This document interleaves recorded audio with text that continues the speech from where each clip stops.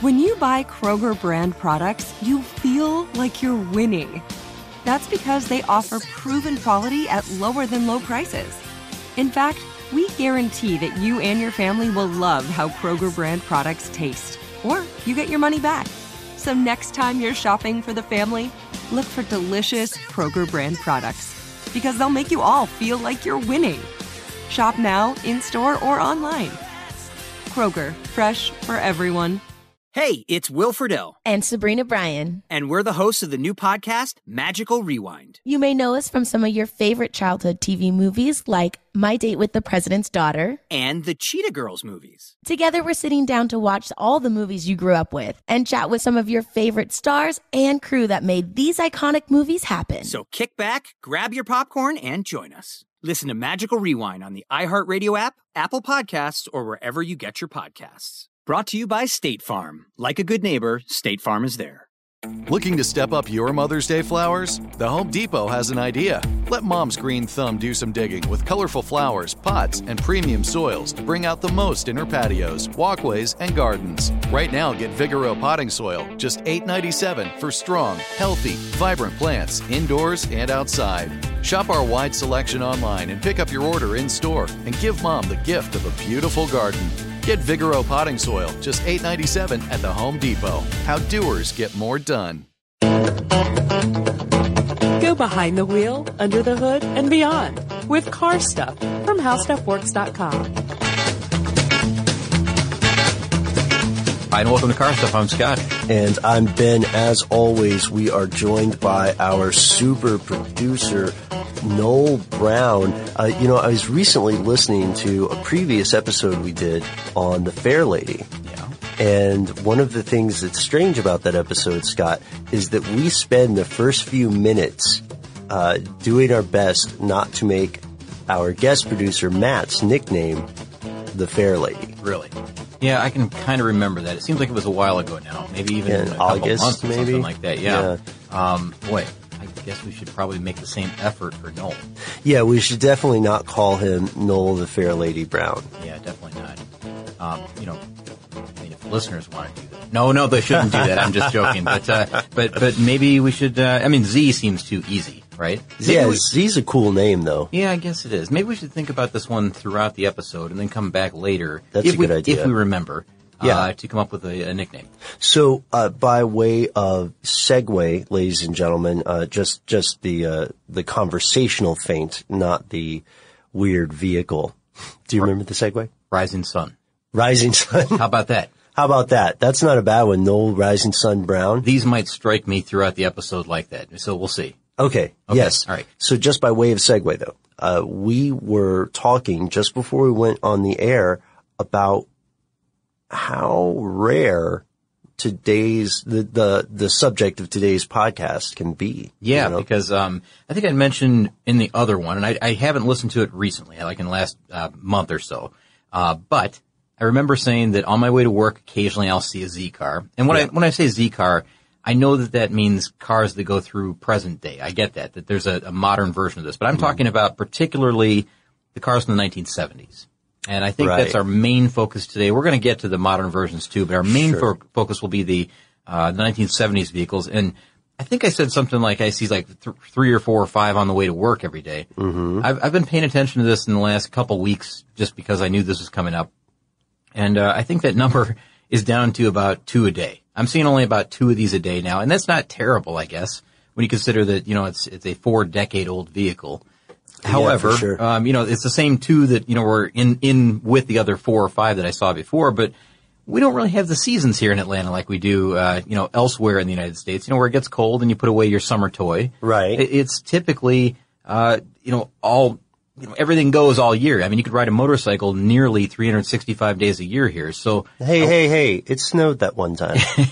that 1 year it did snow. That's right. We had that ice storm, but, no, seriously, we just don't have the seasons where you put away your summer toys. So yeah, it's kind of strange to me that people would put away those toys because apparently they have, or maybe they've moved out of the region. I don't know. Yeah, those are both possible.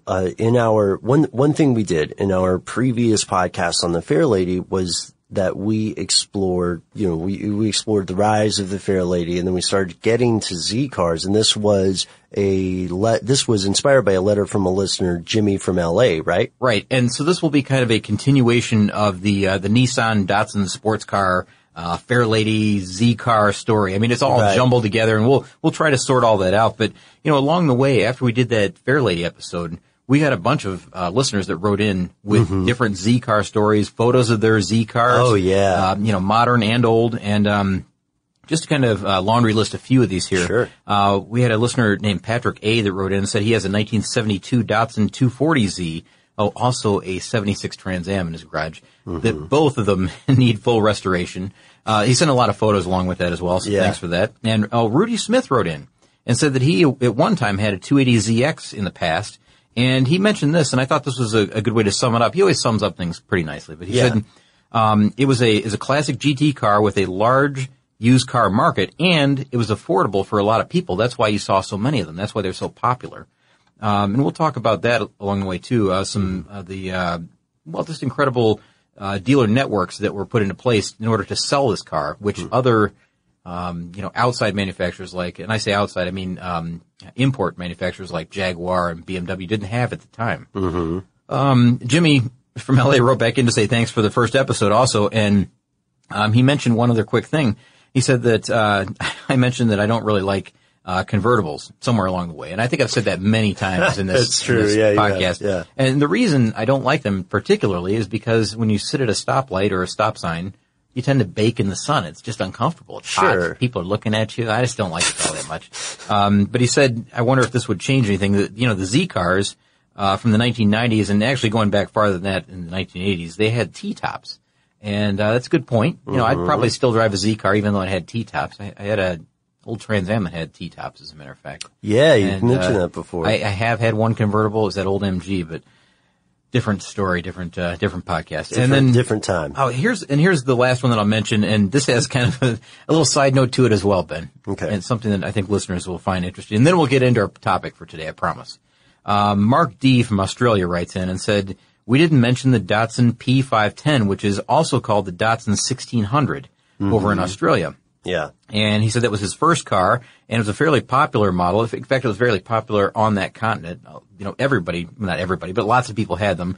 Had a lot of success in rally competitions, and he wrote in, some specifics about that. So maybe we should cover the Datsun P510 at some point in the future.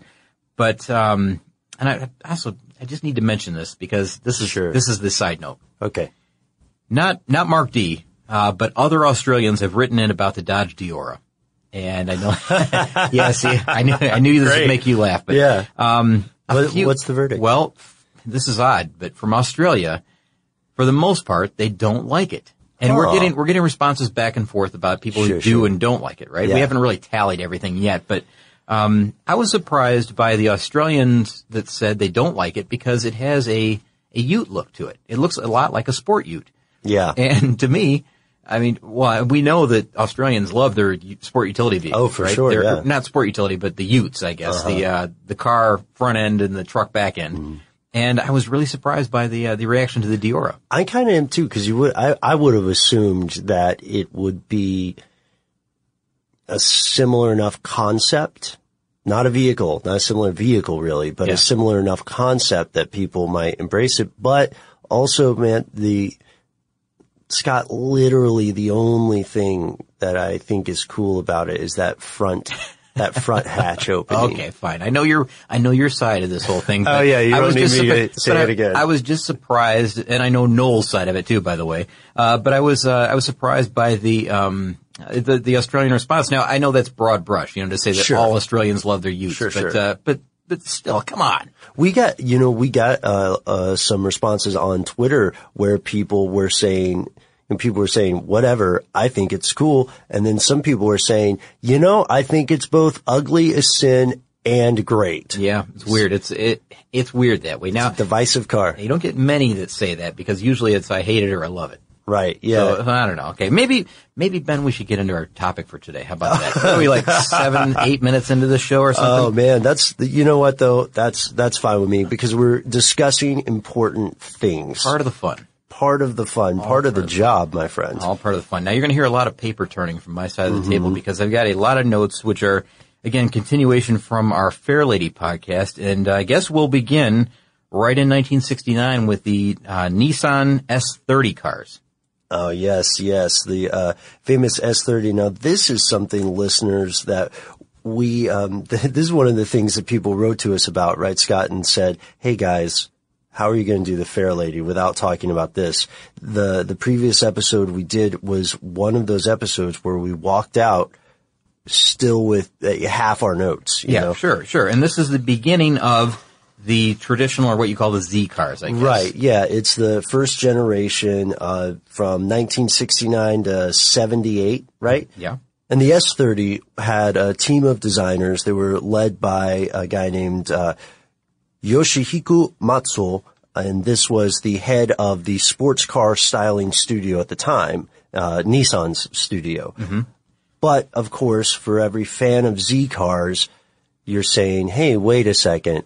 There's a different person whose name I remember, the famous Mr. K. Yeah, Mr. K, and his name was Yatuka Katayama. Mm-hmm. And I'll try not to say that as many times as I can today. I'll say Mr. K if possible. But I got to make maybe one possible correction, and I'm not entirely sure that I did this right or not. I think in my original notes I said the president of Nissan Motor Corporation his name is Mr. Katsuchi Kawamata, and I think I called him Mr. K early on, but that's not the true Mr. K. Now, Mr. K, again, as I said, was Mr. Katayama, and he's the one, and I think I did say this correctly, he's the one who lived to be age 105, and he died just this year in 2015. Unfortunately, yeah. Yeah, but he was responsible for the October 1969 launch in the United States, so in America, and I think one other quick thing that we need to mention here, Ben, is that even though this car launched in 1969, and I think it was a 1970 model year, and we're talking about what was really the Datsun 240Z, the car was, the beginning of this whole thing was in 1966, and the idea was to design a compact GT car that would have performance and comfort that would, as one person put it, outrun its performance, which I like the way they say that. Yeah, that it would be like a level above the way they're going to price this thing. Mm-hmm. And you're going to feel comforts or creature comforts above the way it's priced.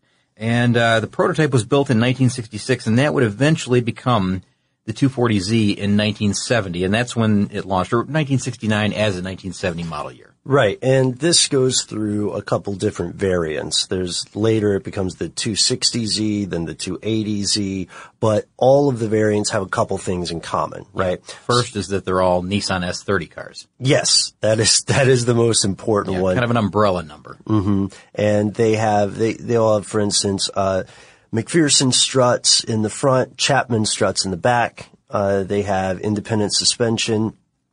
But when we get down into the variants themselves, I don't know, how far into this do you want to go? Well, how far down this rabbit hole, Scott? Let's walk through each model, maybe the 1970s, and I think we'll focus again mainly on the 1970s, and we'll get to the modern ones, but maybe with less detail, because I think the main interest is in the 1970 vehicles, the true Z cars. Yeah. So, and I shouldn't say... you might be burning some bridges, my friend. Okay, I take that back, listeners. I didn't mean to say the true Z cars. I mean the first iteration of these things. The one true Z car. Yeah, and I should even say that. I mean, we're talking like the first... let's talk about maybe the first 3 generations of Z cars in detail, and then move on from there. Agreed, because I really want to see what you think about the most recent Z cars, and listeners, I want to hear what you think about these too. And tell me, Scott, I promise this is the last time I'll mention this, but tell me if you think they are true Z cars. Oh, don't pigeonhole me like that, because I'm not. I didn't mean it that way. Yeah, just what I meant was the focus is on the original Z cars. The OG Zs. I like it. I really like that.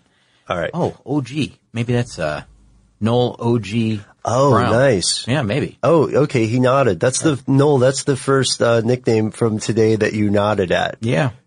All right. Well. Oh, okay. You heard the other ones? This guy. Yeah. Who knows? All right. So let's start walking through the Nissan S30 cars, beginning with the 240Z. Now, it's important to note that the 240Z was Datsun's halo car at the time. So it was one of those cars that they put in the showroom, and they know that you come to look at it because it was all new and exciting, and it was their sport GT car. but there's a good chance you're not going to walk out with that one. You're going to probably walk out with some other model that Nissan Datsun was putting out at the time. Right. And, production of this whole this particular vehicle went from about 1969 to 1973. And, one quick thing. You'd mentioned a few things that they all had in common. Yeah. There were a lot of things like that. And as we get to the specs, I'll try to point a few of those out because I have a few marked here. But you said something about the Chapman struts. Mm-hmm. Chapman struts in the rear. Yeah, those come from, as you may guess, from Colin Chapman of Lotus. He designed those, so that's a Lotus design rear suspension on those early cars. And another thing that I want to mention here is that every one of these vehicles came equipped with either an inline six or a V6 engine through the modern day. Yeah. So going back in history of the Z cars, you'll never find one with a 4-cylinder engine, or you'll never find one with an 8-cylinder engine that came from the factory that way. Now, I know a lot of people shoehorn different things into those cars. Right. And there's turbo variations, of course, along the way, but they're all inline six or V6 engines from 1969 through present day. Mm-hmm. So if the 1970 through about, halfway through 1971, 240Z was called the Series 1. And they have a lot of differences that are kind of cosmetic, kind of subtle, maybe. Yeah. But the most easily visible one is the badging, of course, 240Z, and these horizontal vents in the rear hatch, right? Yeah. And that's not the only thing. There was another cosmetic difference that was actually, I shouldn't say cosmetic, also functional difference. Okay. For the U.S. vehicles, the bumpers and emission controls devices were a lot different. So you got to remember that we were going through that fuel crisis era, where there were fuel rationing here in the United States and the oil embargoes and all that. And so as this story plays out, you're going to see a lot of emissions control devices added to these vehicles, and it chokes the performance right out of these cars. And I'm sure that Datsun, Nissan, and the consumers were very upset by this, because as we go through here, I can tell you different horsepower numbers and torque numbers. Oh, and, for sure. The prices and the weights and all that. It all plays back into, and not all of it, most of it plays back into emissions control devices that were necessary at the time. These stringent U.S. emissions controls. And, that stuff is still happening today, of course, as we know, but the weight is going to be really interesting as we go through this, because it shifts. Oh, tremendously. Right. I've got a few notes about that too. It's, anyways, let's do some specs for the 240 first. Sure. So one of the most interesting things to me about the 240 is it has 2 valves per cylinder. Yes. Isn't that weird? Well, it seems weird now, right. But then it wasn't. And that's why you got to look at this. You have to look at it through the lens of 1970 and understand that, it wasn't crazy to have, 2 valves per cylinder. It wasn't crazy to have a single overhead cam. But, they also had cast iron blocks, and they had drum brakes in the rear. Right. Some weird things along, you look at it now and think like, well, why did they do it that way? But again, 1970. And the strange thing is they carried it all the way through the 1970s. They could have upgraded to disc brakes, but I think they were doing it in order to keep the cost down. So to keep it, true to the original idea that, here's a modern style vehicle that outruns its price. Oh, very good, Ben. Yeah, we remember. Yeah, I remember the thing from a few minutes earlier. I barely remember that. Actually, we did a retake on that one. Oh, you let all of our secrets out. And Ben, another thing we need to talk about is probably the transmissions, because it sort of limited at first, but along the way we'll have more and more options available. Right. So when it first comes out, it is the only thing you can get in 1970 is the 4-speed manual transmission at first, right? Yep. And then they added a 5-speed manual and later a 3-speed automatic, which was available after September of 1970.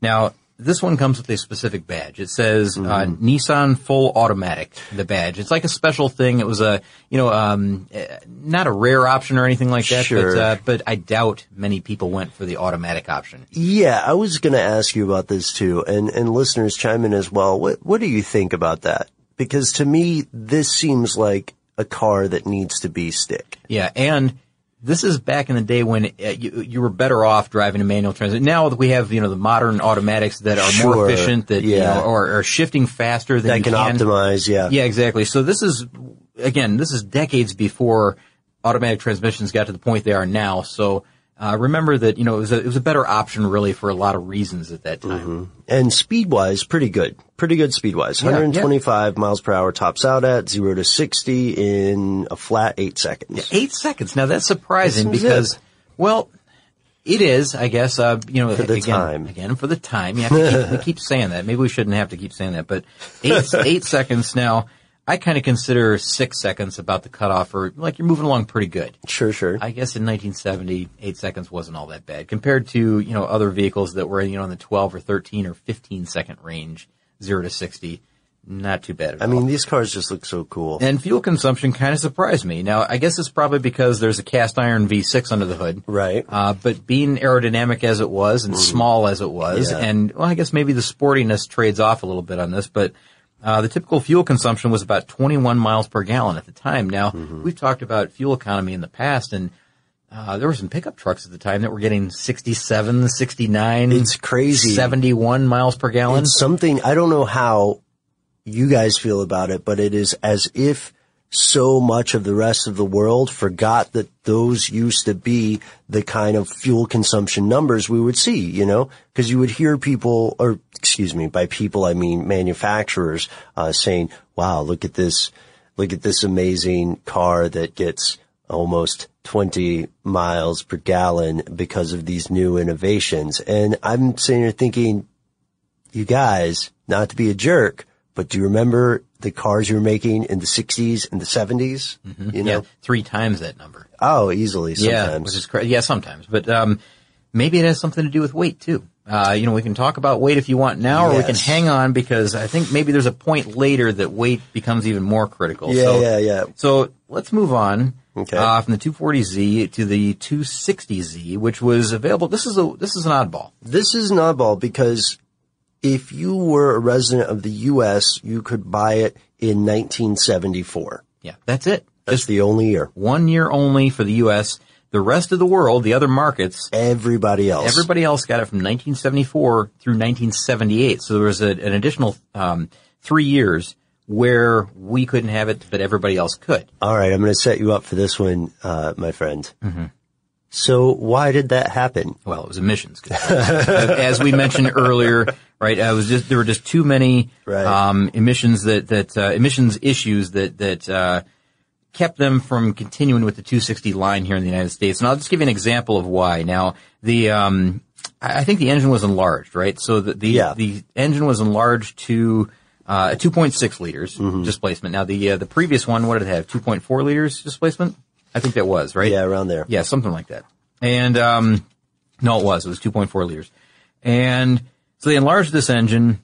They called it the L26 instead of the L24 like they did before, so it makes sense, right? And not to get too political, but Uncle Sam comes in and says you've got to reduce your ignition timing and compression ratio to hit the emission standards. Yeah. But this lowers the power output. Yes. Serious consequence with the horsepower output, and that lowered the power output to 140 horsepower. And here's where the frustrating part is. The rest of the world, the other markets, the same engine, the same package, everything except for the U.S. emissions packages that were on these cars, allowed them to get 165 horsepower. So you're talking about 25 additional horsepower in a car that only has 140 to begin with. That's a lot. That's a huge increase percentage-wise. Yeah, but they didn't give up, because Datsun, about partway through, the one you hear called the 1974.5 model, that had the full 165 horsepower, but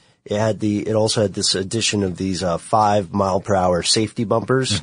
And later, we'll see that play into the 280. Yeah, that's coming up very soon, I promise. But, can I just mention, we talked about the 1975 and these safety bumpers and all this. Yeah.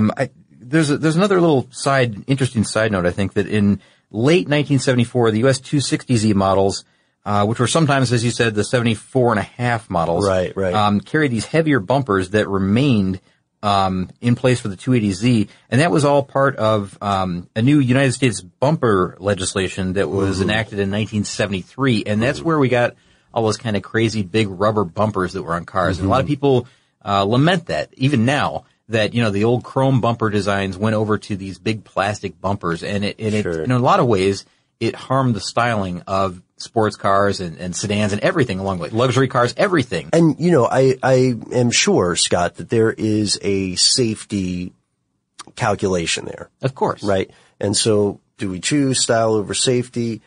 It just, okay, here's the thing. I was thinking about this earlier. Why so many style cues have been lost to time because of safety or regulation. I'm not saying that regulation is bad by any means. What I am saying though is that it's sad. And when we were doing our episode on the Aurora safety car, aka the Smile and Jackass, which also has very good intentions, of course. Remember how they had that big scoop bumper, and the idea was that they could just scoop someone up instead of breaking their legs? Sure, it was like a concave cow catcher. Right. Instead of the concave. The one that the cow catchers normally push them off to the side, but this is actually a true catcher, like a pedestrian catcher. So here's my question, though.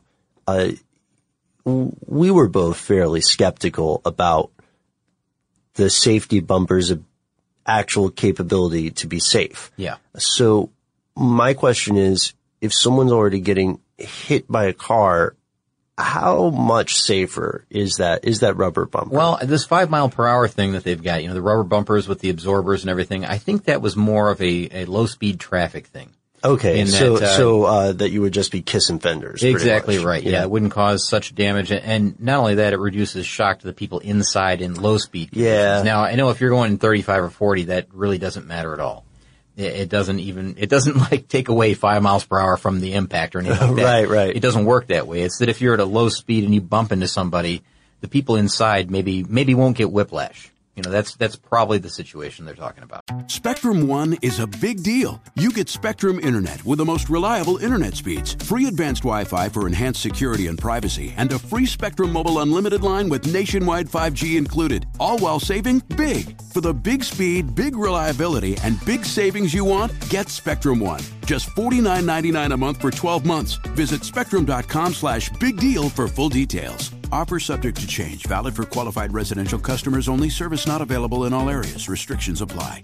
As the #1 audio company, iHeartMedia gives you access to all. Every audience, live conversations, trusted influencers, and the insights and data you need to grow. iHeartMedia is your access company. Go to iHeartResults.com for more.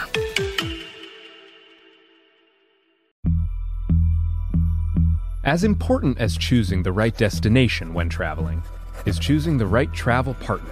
Eugene Fodor. Gene, was будет? Much of the joy you will find on the road comes from the person you share it with. So you write the books, Gene, and Vlastar runs the business. I understand now. Tis a wise man marries a wiser woman. But be careful and choose your travel partner well, because the worst trips result when two partners have two different agendas. Get down! I'm not stupid, Gene. Something is going on, and it's high time you tell me the truth. Freeze, Americano! Gene, run! So travel before it's too late. Your money will return, your time won't, and we're all too quickly approaching that final destination.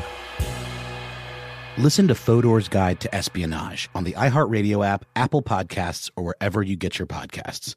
Okay, so I see you're getting back at me for that One True Z car thing by implying that I want everyone to have whiplash. Yeah, please, Ben, please stop talking about the True Z car. I didn't mean it. I really didn't mean it. I'm such a you know what? I'm being such a Benedict Arnold right now because I did just promise that I wouldn't bring it up again.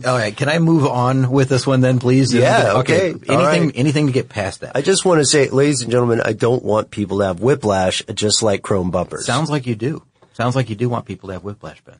You know what? If I had to say it, I'll be honest with you. My curmudgeon's coming out. This is a total side note. It has nothing to do with the Z cars, which are fantastic.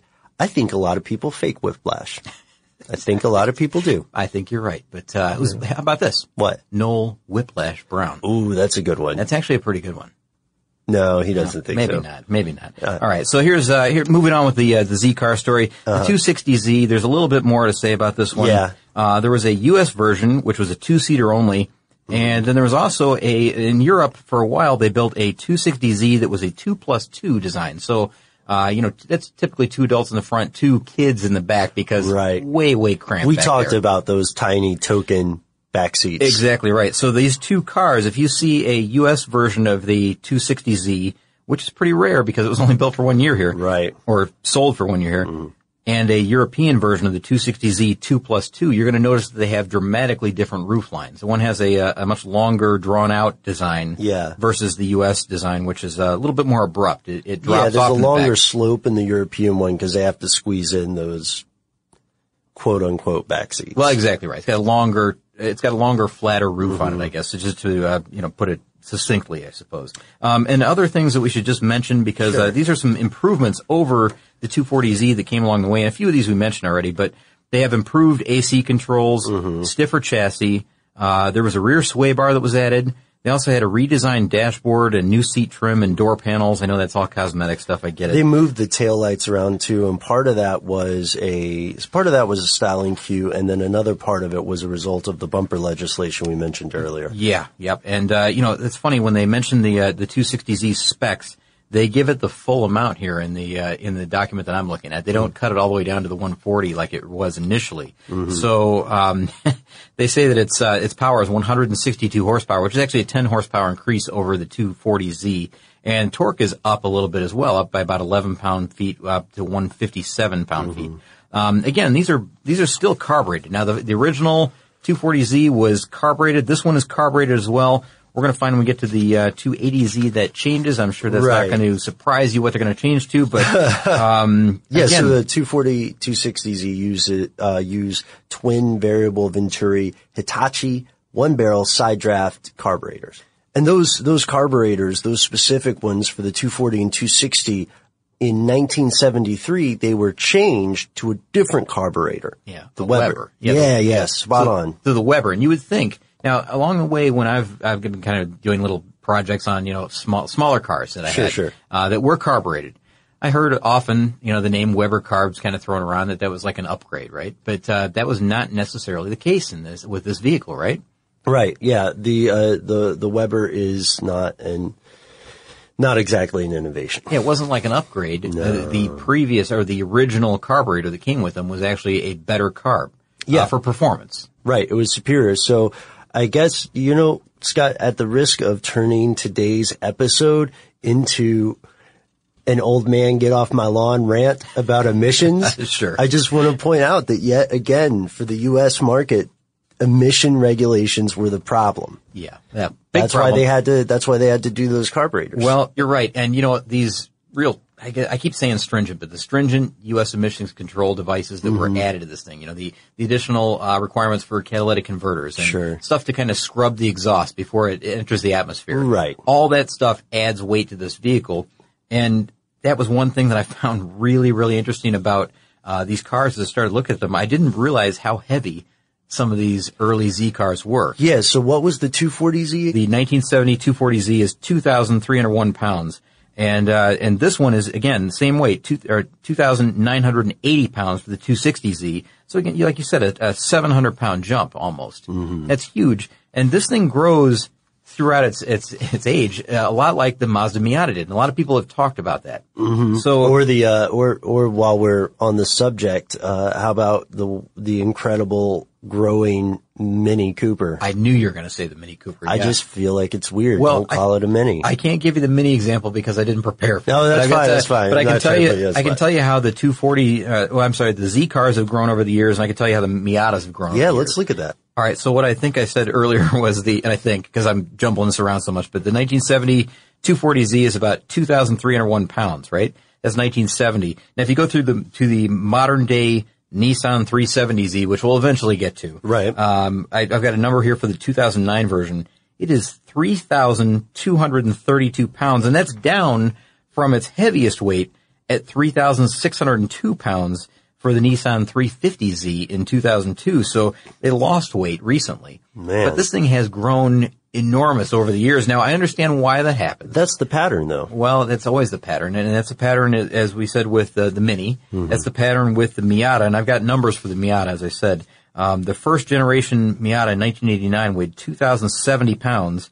Now, the fourth generation is down again. So they did the same thing. They cut it down to 2,200 pounds, but it reached a high point in the third generation in 2005 of 2,542 pounds. So this thing gained 500 pounds over just a few years, really. I think it's about 16 years. Gained, no, not 16.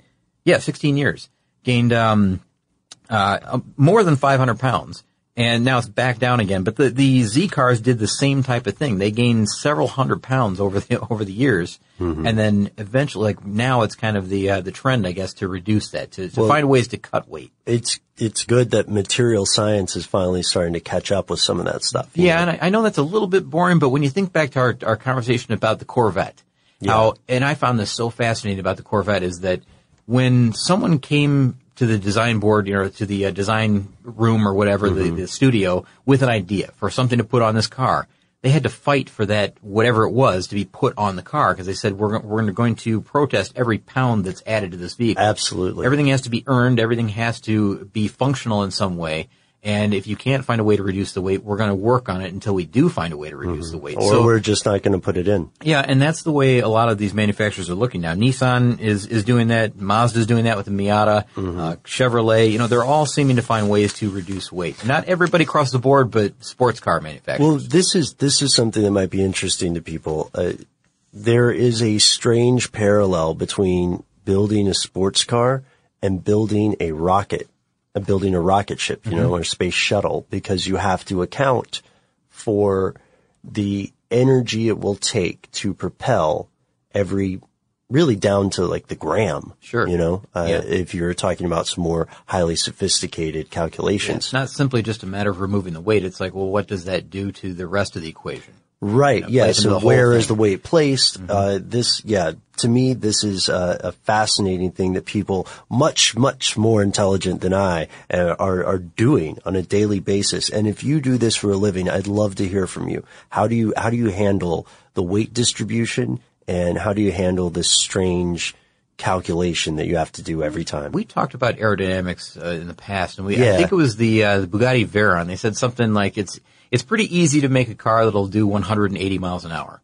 And it was like, it only requires this amount of horsepower and a general aerodynamic shape. But the last 100 miles an hour up to 280, that's where the faster you go, the more wind fights you. And the more wind fights you, the more you have downforce. And the more downforce you have, it just goes on and on and on. And there's this big equation where you get to a point where there's no return on that. Right. Power. It's a diminishing return. Exactly. Yes. So again, different conversation, podcast. Different conversation. So you want to move on to 1975 to 1978? Because this is a big turn here. Yeah, this is the 280Z.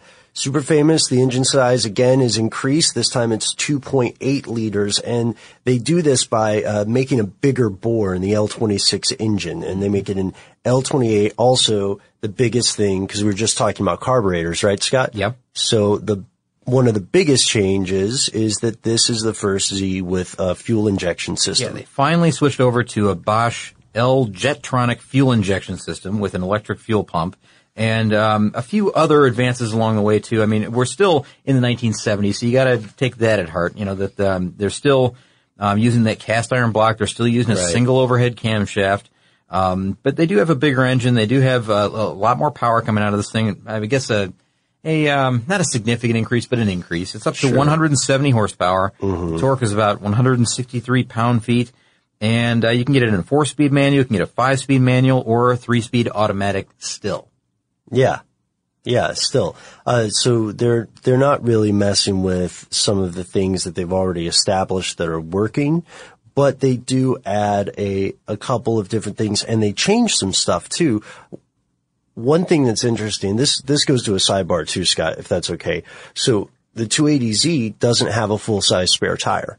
It has one of those Space Saver tires. You know what I'm talking about? Yeah, I do. I had a 78 Trans Am that surprisingly had a Space Saver spare. So without going into what everybody thinks about Space Saver spares, other than to say I hope you don't have to ride on one for long, there's a thing that has occurred in recent years that, I'll say it bugs the hell out of me. I see these people who just assume, people who are not car people just assume that there is a spare tire in their car. I already know what you're going to say. You know man. exactly what I'm going to say because it pops, right? You're on the interstate, you're on, I-85 or something, you got to pull over. And so it's your first time looking in your trunk or whatever. Yeah, and you don't find a spare. Yeah, you pull it back. You do it. Yeah. Well, you got to pull back the carpet, right? Right. Pull back open the mat. Yeah, that's right. There's going to be a little compartment there, or either off to the side or underneath. Sure. And you got to pull that little cardboard piece out, and then lo and behold, here's the big surprise, right? What do you find there? A can of Fix-A-Flat. Yeah. And possibly, and likely, you'll find a very small electric air pump. Right. That plugs into your accessory power. Into your power outlet. Yeah, your old cigarette lighter, I guess, if you call it that. But do you think people even know those are cigarette lighters that they used to be? I think it's still generally known. Okay. And I think even in some cars they call them cigar lighters. It depends on the level of vehicle that you have. Right. Luxury cars. A luxury car. Cigar lighter. A cigar lighter. Yeah, but and the glove box is your caviar cooler. Right. Generally they're power outlets now. Right. And that would be surprising to a lot of people, I think, and especially if you have a sidewall blowout. You're just out of luck. It's game over. Yeah. Call the tow truck. Exactly. I've been in, a Pep Boys before when someone comes in looking for a new can of Fix-A-Flat because, and this is surprising that, their old can has expired.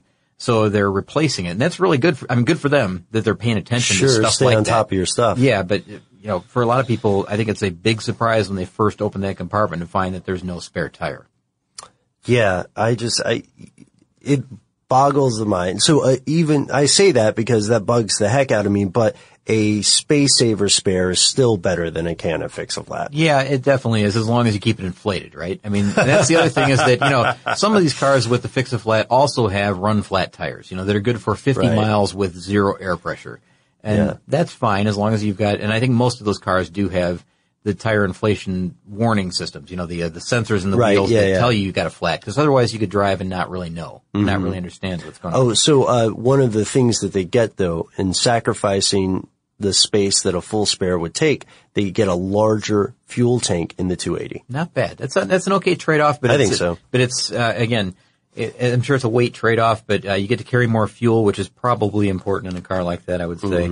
I don't have the fuel economy numbers for this car specifically, but I'm guessing based on the trend of the mileage increasing for the 260Z, because I think it went up to 20 before or 21? It went up to like 21 to 28 for the 260Z. I would guess that the mileage also went up for this one, but it is a sportier engine, so I don't know. I mean, as far as like more power output, might be a little thirsty. Maybe, but I think fuel injection helps that as well. So. Now you can go into forums and see people's guess on this because. No, go ahead. Because I think often you will find that people argue about, essentially they're arguing about their garage baby. But what I'm talking about is original mileage. And that's why I started to interrupt you, is that I think it all depends on what the factory say it would get and what you're getting now, versus, I guess the older way that the EPA would measure this as well, right?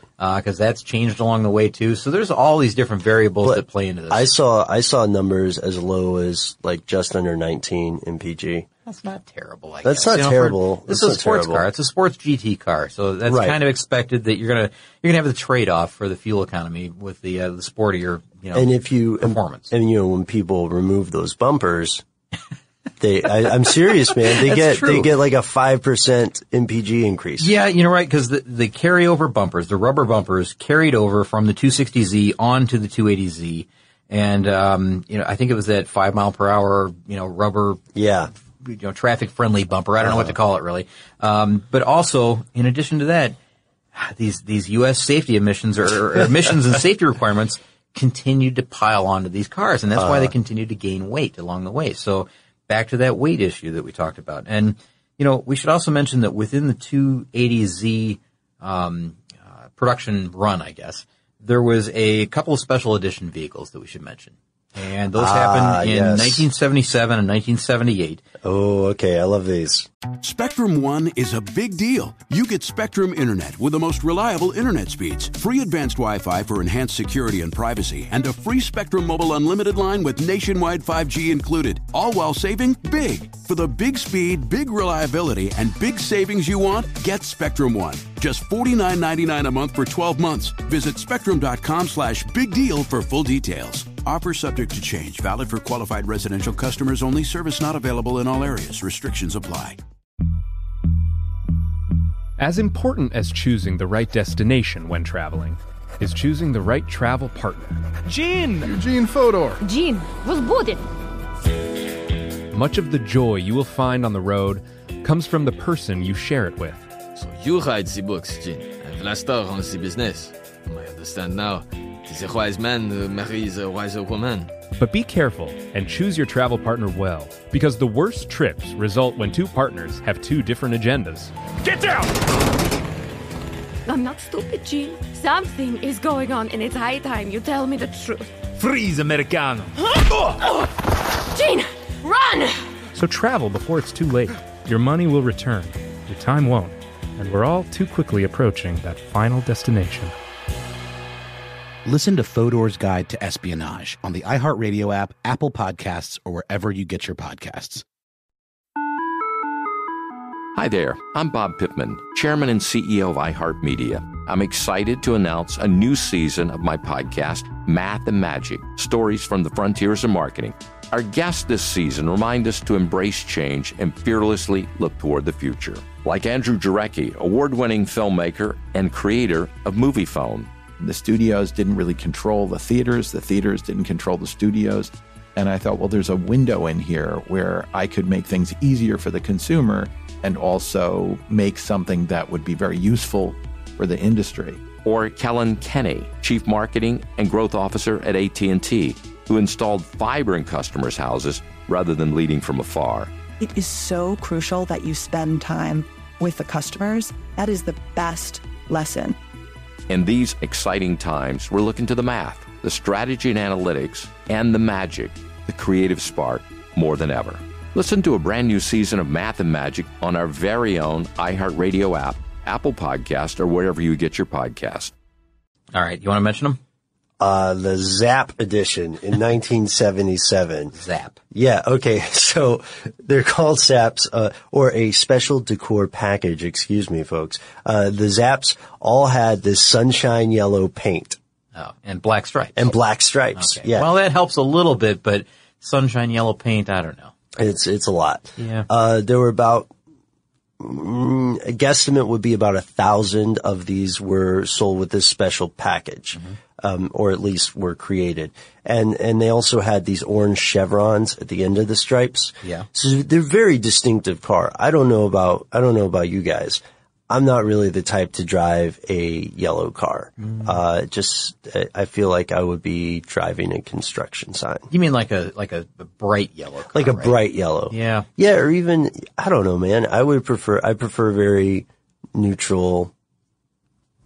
I know it's boring, you guys, but like a black car or a gray car. That's like a blue or maybe a British racing green, something like that. Yeah. But side note, that Escape, your car, the one you have right now is beautiful. It's like a darker, bluish. Yeah. Right? It's a night blue metallic, I think. Is what That's cool. That's cool. I would drive that. Oh. I got this weird, on the Escape, I got this weird paint job. It's a red of some variety. I'm too cheap to change it. But I learned recently, it's kind of dumb, but I learned recently, for some reason, it appears that birds poop more on red cars. Come on. Not personal experience. I was reading, so I had to, on this other thing we do at work, I was working on this script about why bird poop is white. And so, of course, I started reading about the effect it can have on cars. Sure. Right? And the paint on your car, which. Very damaging. Yeah, surprise, it's not good for it. Yeah. And, I kept running into this weird statistic or this weird anecdotal thing where people said, well, birds do understand color and they tend to defecate more on red cars. And I'm sitting there, neck deep in research and going, oh yeah, of course they do, don't they? I don't buy that. I don't know why I don't buy it, but I don't buy that. It seems strange. I'm going to look into it. Just if you drive a red car, or if you drive more than one car, let us know if there's one that your neighborhood birds seem to appreciate more. Weigh in on the issue, because I'd be interested to find out if you're finding that's the case. Anyway, so Zap cars, cars. Zap. All right. So there was one other one that we mentioned that happened in 1978, because the Zap was 1977. Right. 1978, they came out with a second special edition vehicle. It's called the Black Pearl Edition. And this one sounds like it has more promise to me. This one is a black pearlescent paint job, and also featured a special appearance package, which had dual racing mirrors. Oh, I like that. Yeah, it's a little more than the Zap. Yeah, rear window louvers, which, by the way, I like on any sports car. Right.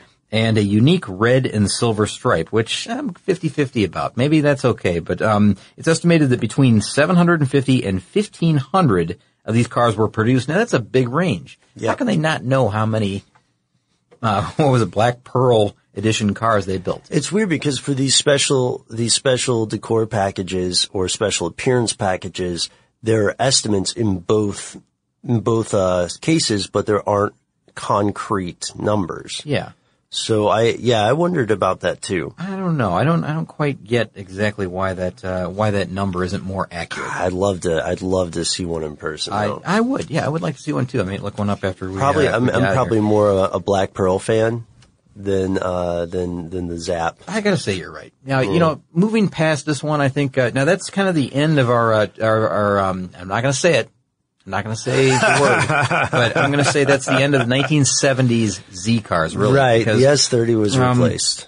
All right, Ben. So basically we're through just the first generation of Z cars. Now, we're going to quickly go through the rest, I promise, because the first gen, this is a little confusing. The S30 cars that we mentioned, that actually is 3 different vehicles. That was the 240Z, the 260Z, and the 280Z. Those are all first gen Z cars, all under the S30 umbrella. Now, the second gen, which begins in 1978, so just at the tail end of the 1970s, these cars are called the S130 cars. And from this point forward, all these generations are going to come much more quickly. It's not going to span 8 years, right. or it might span that amount of time, but there's not going to be that many variants to it. It's not going to be the 240, 260, 280. It's going to be a single vehicle, or maybe 2 at most. Yeah. So, here we are in the second generation, the S130 cars, 1978 to 1983.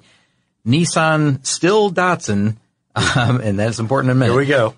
Put together the 280ZX. Right, and some people initially were critical about these 280ZXs for a couple of different reasons. It'll happen whenever you change something that has a lot of loyalty behind it. People will say, the old stuff was better, but here's the thing. The 280ZX was successful in sales. Yeah, that's true. But when you get to, also, you gotta remember that they also kind of changed the shape of the thing as well. Yeah. It's a bit longer because, they had the 280ZX, I'm getting these a little confused, 280ZX 2-seater, but they also had a 2+2, which we were just now getting to see in the U.S. Yeah. And that's a longer, design, and people, they're kind of 50-50 about this. They didn't know if they liked it or not. It was, not as polarizing as we're probably making it out to be here by any means, but, again, it's kind of a heavy vehicle. It weighs in at something like, 2,824 pounds for the 2-seater, and the 2+2 is almost 3,000 pounds. Yeah, but they also, just in their defense, from 1980 on, you could also get that T-bar. Oh, that's true, which isn't bad. That's cool. And I gotta say, as, I think it was Jimmy pointed out, that the T-tops and everything in this car, I had a car that had T-tops and I really enjoyed them. The only problem was the little latches didn't work on them, so at speed they would kind of flap a little bit. It seems like the latches on T-tops are continually breaking. Well, also, you gotta think about this. There's an additional, about 9 feet of seals that can leak above you. And a lot of people don't think about that. These rubber seals that were built in, the late 1970s, not the best things, for keeping water out, when it's really a deluge, it's one thing to have a leaky sunroof, but when you've got all that material above you that can leak, and they often did. Then you have to maintain it, the weather can wear. That was trouble. Yeah, it just seemed to be trouble. So 1980, something interesting happens. Yeah. The 10th anniversary car comes out. Mm-hmm. And so this is another, cosmetic package. They build about 3,000 of the cars. most were in black and gold. Yeah, with gold emblems. Yeah, red two-tone paint, and then they had leather seats and other kind of special goodies. Yeah, and you know what? Still selling well because they sold something like 500,000 units, which isn't bad at all. I mean, that's pretty big. And you know what? One thing that I haven't really said along the way here, and I just want to just throw this out there as a general blanket statement, is that... And you mean, when you say 500,000, you mean the ZX, the 280ZX, not the anniversary edition. No, exactly right. I mean the ZX, cumulative Z sales, Z car sales. Yeah. But I also want to throw this out there, and this is just for all the Z cars, you know, from the beginning to end, like from 1969 through today. These cars have been so successful. They've got such a successful racing history. They sell well. They've won lots of awards along the way. You know, some big magazines have given them top awards along the way. It's a popular car. It's a really good car. It's well put together. I don't mean to sound like a commercial for Nissan Datsun, but it's going to come off that way. But I mean, national championships for different racing series, you know, like Seat Production Series, right? You know, IMSA championships and SCCA championships and GTO championships, GTU championships, just a number of these along the way. Paul Newman drove these. Bob Sharp and Scott Sharp drove these. Rated as some of the best cars per decade, bar none. In the 1990s, I know skipping ahead a little bit, the 300ZX is listed as one of the top 10 sports cars. And in the 1970s, the OGZ, the 240Z, is listed as the number 2 best car of the 1970s. I still like OG for Noel's nickname. Yeah, me too. I think I'm sold on that. All right, well, maybe we'll just stick with that so, one. Hey, pop quiz, though. Do you want to guess what the number 1 car of the 1970s was? All right, Ben. I know this is probably a setup, but I'm going to go ahead and say it's one of the Datsun or Nissan Z cars. You know, that is a respectable answer, and do know this is a pop quiz, but I'm not clever enough to try to trick people that way. I'm flattered, but I'm not clever enough. Well, you're tricking me by making it another vehicle. Not that you made it another vehicle, but you know that it is another vehicle. The Ferrari Daytona. That's the one it is. The most popular sports that's car. That's number 1.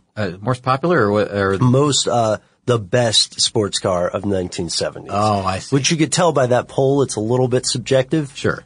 Let me just go out and say that. Just a little bit? Just a bit. Okay. But that's according to the Sports Car International poll. All right. Well, you fooled me. All right, Ben, so I think we should get back into the Z car discussion here, and we're picking it up with the third generation of Z car, and that is from 1983 to 1989. This is called the Z31, and otherwise known as the 300ZX. Yeah, 300ZX, you're right, and it's a very popular model, but it still looks a lot like those first and second generation vehicles, those first and second gen Z cars. Yeah. Now Nissan has completely, and I should say this somewhere along the line in 1985, so right in the middle of this third generation vehicle, Nissan drops the Datsun badge completely worldwide. So they're not referred to as Datsuns anymore, so there's none of that confusion. You know, is this the Nissan here in this market? Is this the Datsun? It's totally gone worldwide, and they've done it to standardize the brand name. But they did retain the rights to use that Datsun name, as we found out back in 2013 with that economy car episode that we did. So they did bring it back, but they dropped it for this because they wanted to standardize all their cars to be just called Nissans at that point. So that happened in 1985. Yeah, and additionally, there are, outside of just that badge dropping, there are a lot of under-the-hood changes that take place. This marks the introduction of Japan's first mass-produced V6.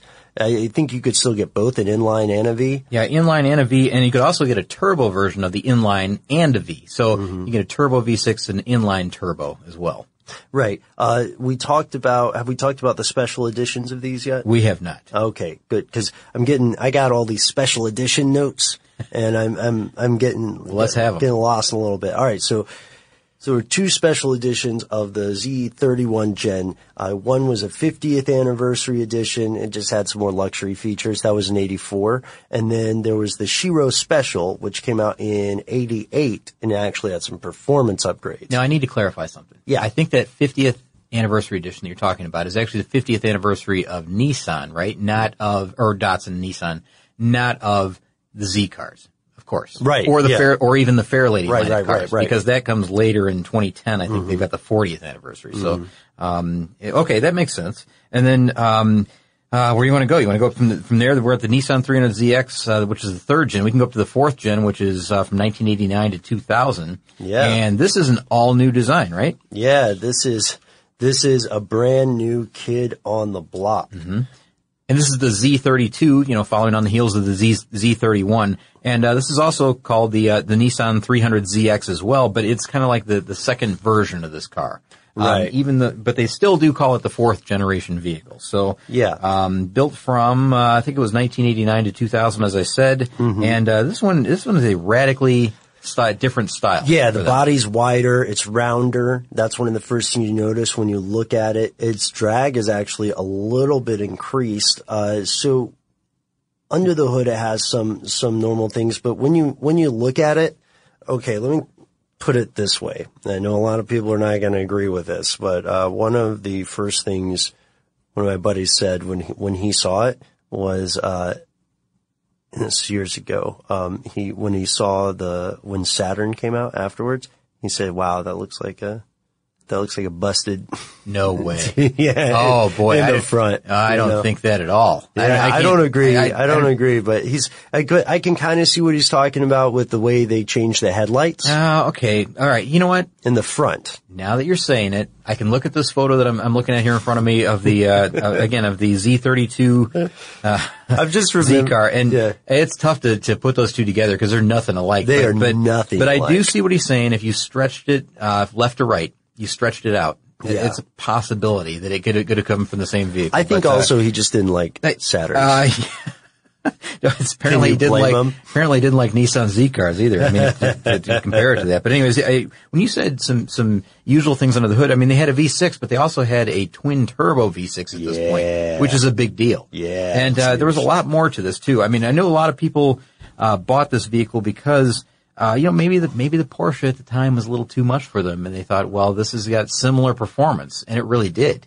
Not, of course, the 911 Turbo or any of that. I understand, but there were models of Porsche that were available at the time that were comparable, and some people, I know one guy that bought one of these, that bought it specifically for like autocross racing, taking it to the track, just having fun with it. And I think the question was he going to buy a Porsche Boxster, which was available then, or is he going to buy this? And he went with this instead and was very happy with it for a long, long time. I know he held on to it too. Oh man, yeah. And just to give us a comparison to the 240, this vehicle now has a 0 to 60 time that, according to, depending on who you ask, is probably a better way to say it, is somewhere between 5 and 6 seconds. It has a top speed of 155 miles per hour, and that is with a governor, my friend. With a governor. Yeah. So you can drop that off, you tune these things to whatever you want. One thing we would definitely say is don't feel like you have to do that.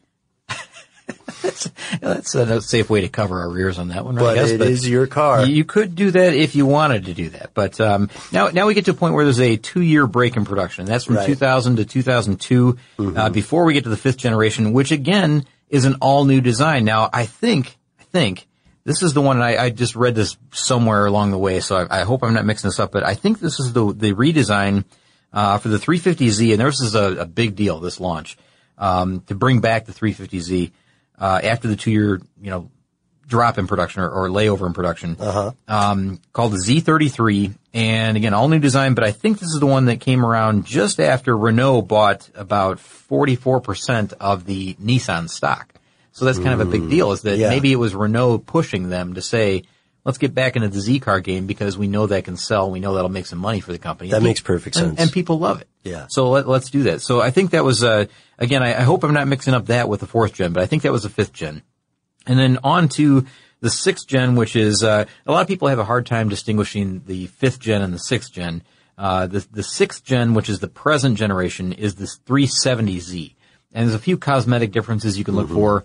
One that I always look for, and I learned this somewhere along the way, Ben, is that it's very similar to 350Z except for the headlight design and the taillight design. Yeah. And when you look at them, if you think about it this way, one versus the other one, the 370 has more of a boomerang shape to the front light, and the tail light compared to the 350Z. And that's really one way to quickly distinguish the two in traffic. But I know there's a lot of other changes along the way. I mean, other things that distinguish them. Mm-hmm. One thing would be that, there's a 7-speed automatic offered that wasn't prior to this, and a 6-speed manual, but I think the 6-speed manual is also available on the 350Z. There's other cosmetic changes, along the way. The body is slightly different in other places, but again, the headlamps and the tail lamps are just the easy, quick way to identify them in traffic. Mm-hmm.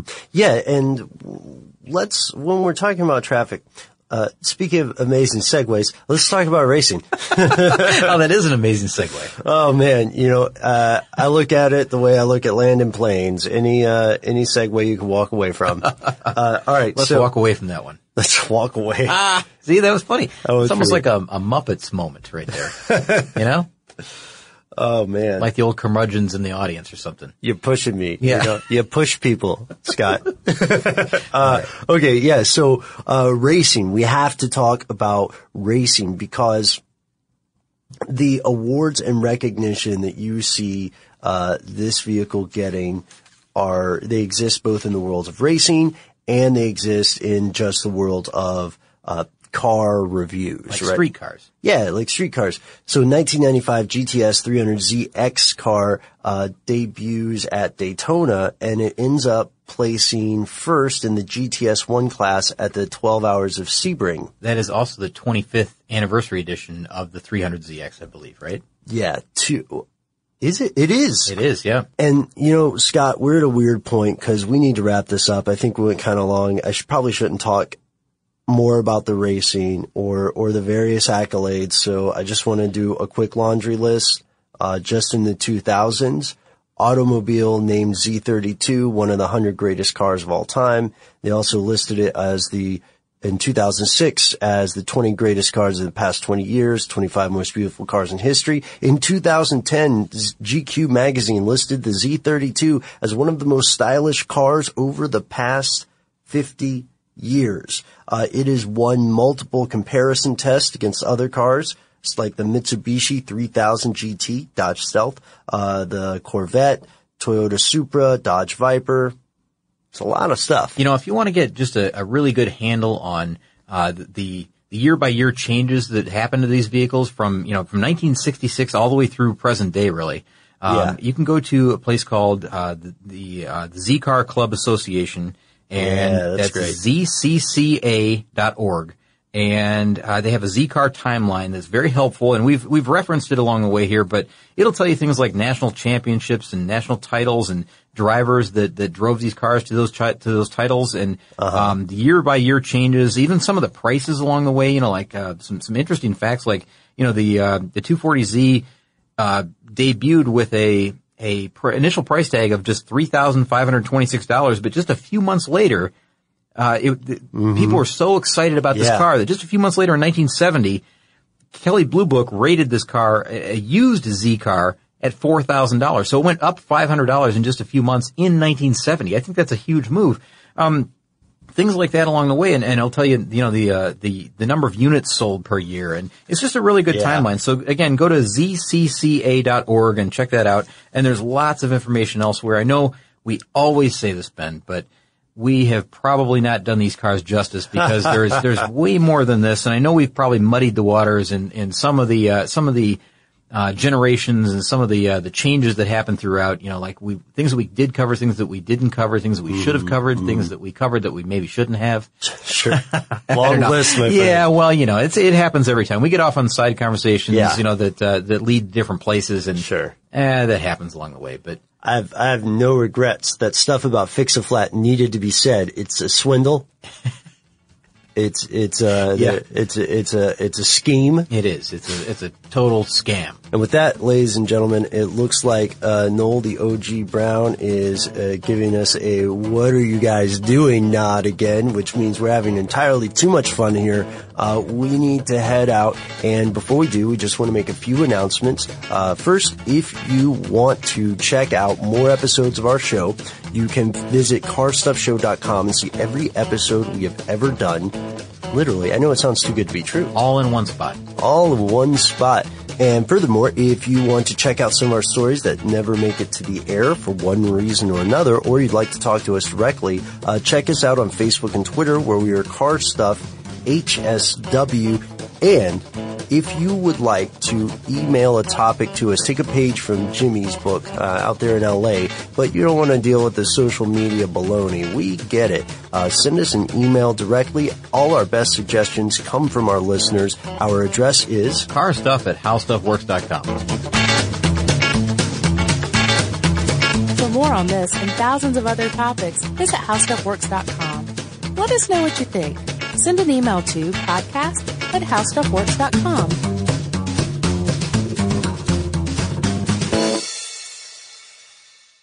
What's up, y'all? Janice Torres here. And I'm Austin Hankwitz. We're the hosts of Mind the Business, Small Business Success Stories, a podcast presented by iHeartRadio's Ruby Studios and Intuit QuickBooks. Join us as we speak with small business owners about the tools they use to turn their ideas into success. From finding that initial spark of entrepreneurship to organizing payments and invoices, we've got you covered. So follow and listen to Mind the Business, Small Business Success Stories on the iHeartRadio app or wherever you get your podcasts. You've probably heard a lot about electrified vehicles lately.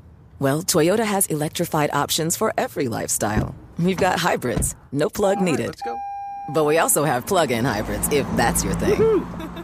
You can even go 100% electric in the Toyota bZ4X.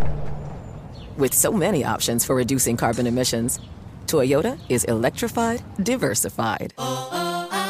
Learn more about our Beyond Zero vision for the future at toyota.com/Beyond Zero. Without the ones like you, who work tirelessly to keep things running, everything would suddenly stop. Hospitals, factories, schools, and power plants, they all depend on you. No matter the weather, emergency, or time of day, you're the ones who get it done. At Grainger, we're here for you with professional-grade industrial supplies. Count on real-time product availability and fast delivery. Call, click Grainger.com, or just stop by. Grainger, for the ones who get it done.